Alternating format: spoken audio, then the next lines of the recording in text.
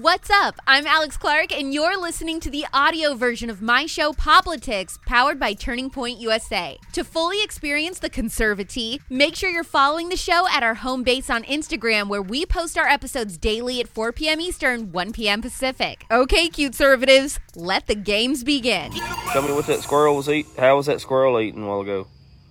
Do it. Show me. Yep, that's exactly how it happens.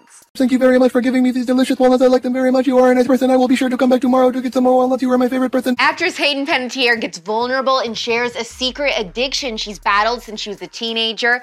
Dozens of Hollywood leftists seethed on a phone call with White House aides about President Biden's horrendous presidency so far. A woke Universal Music employee got fired for refusing to work because he's sad about Roe. And a Grammy Award-winning singer and former Nickelodeon star speaks out against trans lunacy. I'm Alex Clark, and this is Poplitics.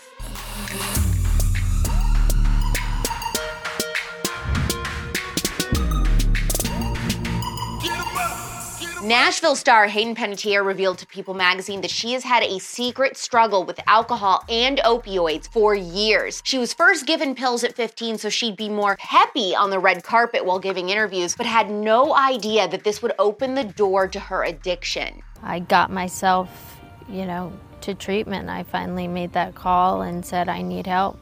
I need to go somewhere. And I've been several places, and every place, I took something from and would get a little bit better and would slide back down, get a little bit better. And then finally I realized, I think what was at the core of it was this unresolved trauma. I found a place that literally ripped me open and then put me back together again. And I had to unpack everything and all these memories that came up that I didn't even remember that were suppressed. Ultimately, it led to her giving custody of her daughter, Kaya, completely to her husband in Ukraine because she was dealing not only with addiction, but severe postpartum depression that made her not want to spend time with her daughter at all. My daughter went to live in Ukraine, between Ukraine and Germany, and I got to go over and see her as much as I wanted often, but I knew that the best thing that I could do, the hardest thing that I could do, the best thing that I could do for my daughter was to make sure that she was okay and take care of myself, and make sure that I could be, a good mom to her. So that sometimes means you have to let him go. I think we got a glimpse of it from Hayden here, talking about trauma that she forgot happened to her. And maybe she'll never talk about it publicly, but I think she suffered from severe sexual abuse as a child and is just now coming to terms with it. I sincerely hope she's healing, and it sounds like maybe she is. Oh, come on, that was such a bad call. This is just a super rich story. Dozens of Hollywood leftists who voted for President Biden joined the White House for a phone call the other day. And according to 3 people on the call, the mood was fatalistic, aka they are extremely frustrated with this presidency and feel doomed. As do we all. We choose truth over facts. They were even more pissed off when the White House aides started suggesting, hey, you know what? Why don't you post a couple clips from President Biden's speeches? You could put them on TikTok. And then they emailed them talking points for their social media. Will and Grace's Deborah Messing said she wondered if there was even a point to voting on the call. I am the prettiest girl in the world!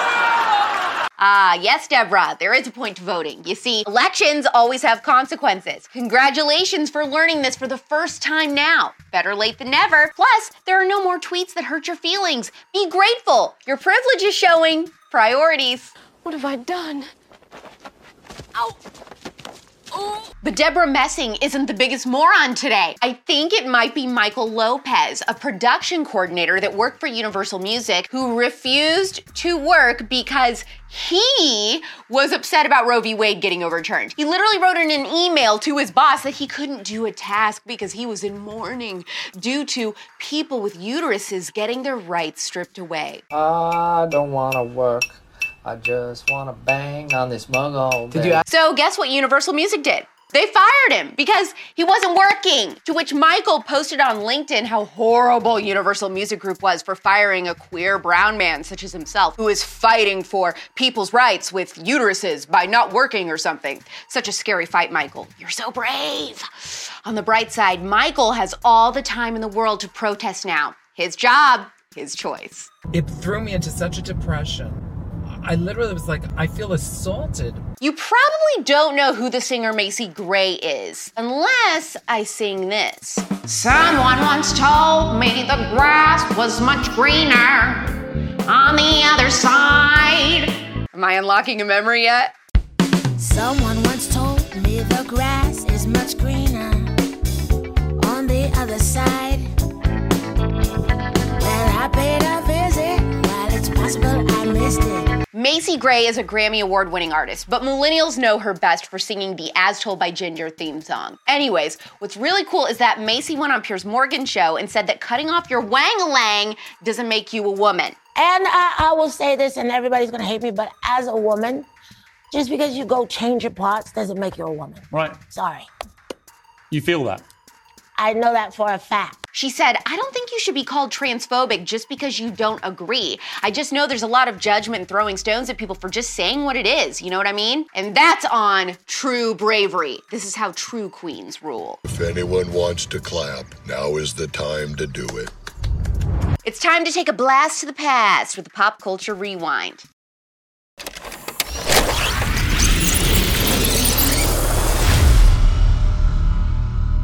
This week in 1994, Amazon.com was founded. Alexa, can you tell me a nice joke? You look like you were born during the Great Depression. Also that same year this week, Forrest Gump released in theaters. It's a household name. Going back a little to 1957 to when John Lennon and Paul McCartney met for the first time as teenagers, just 3 years before starting the Beatles. Can Paul McCartney teach Kid Rock how to be a good songwriter? I mean, that's a bad example, Kid Rock rules, but... For any sports fans out there, yay sports! The first Major League Baseball All-Star game was played in Chicago in 1933, proving that this was truly America's favorite pastime.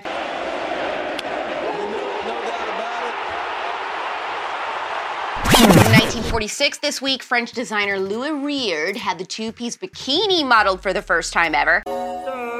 Ew.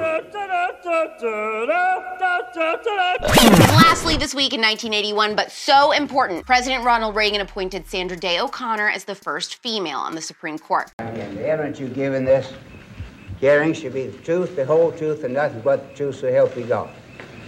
I do so. And that's what happened this week in pop culture history.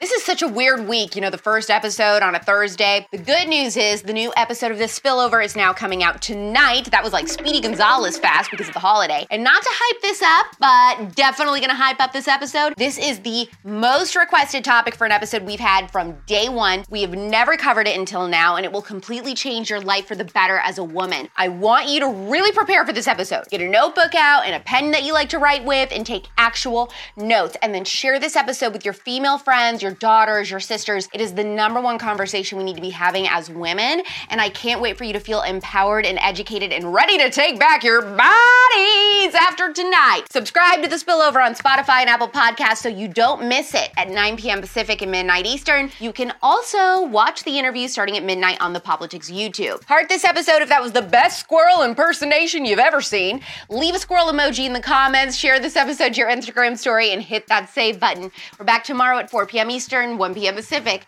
It's pop culture without the propaganda every single day. I'm Alex Clark, and this is Poplitics. Hopefully you found the conservatee scalding today. Don't forget, if you want to get the full Poplitics experience, to follow us on Instagram at Poplitics, where you can watch the episodes and see all the fun clips. You can find me on Instagram too, at Real Alex Clark. Love you, mean it. Bye.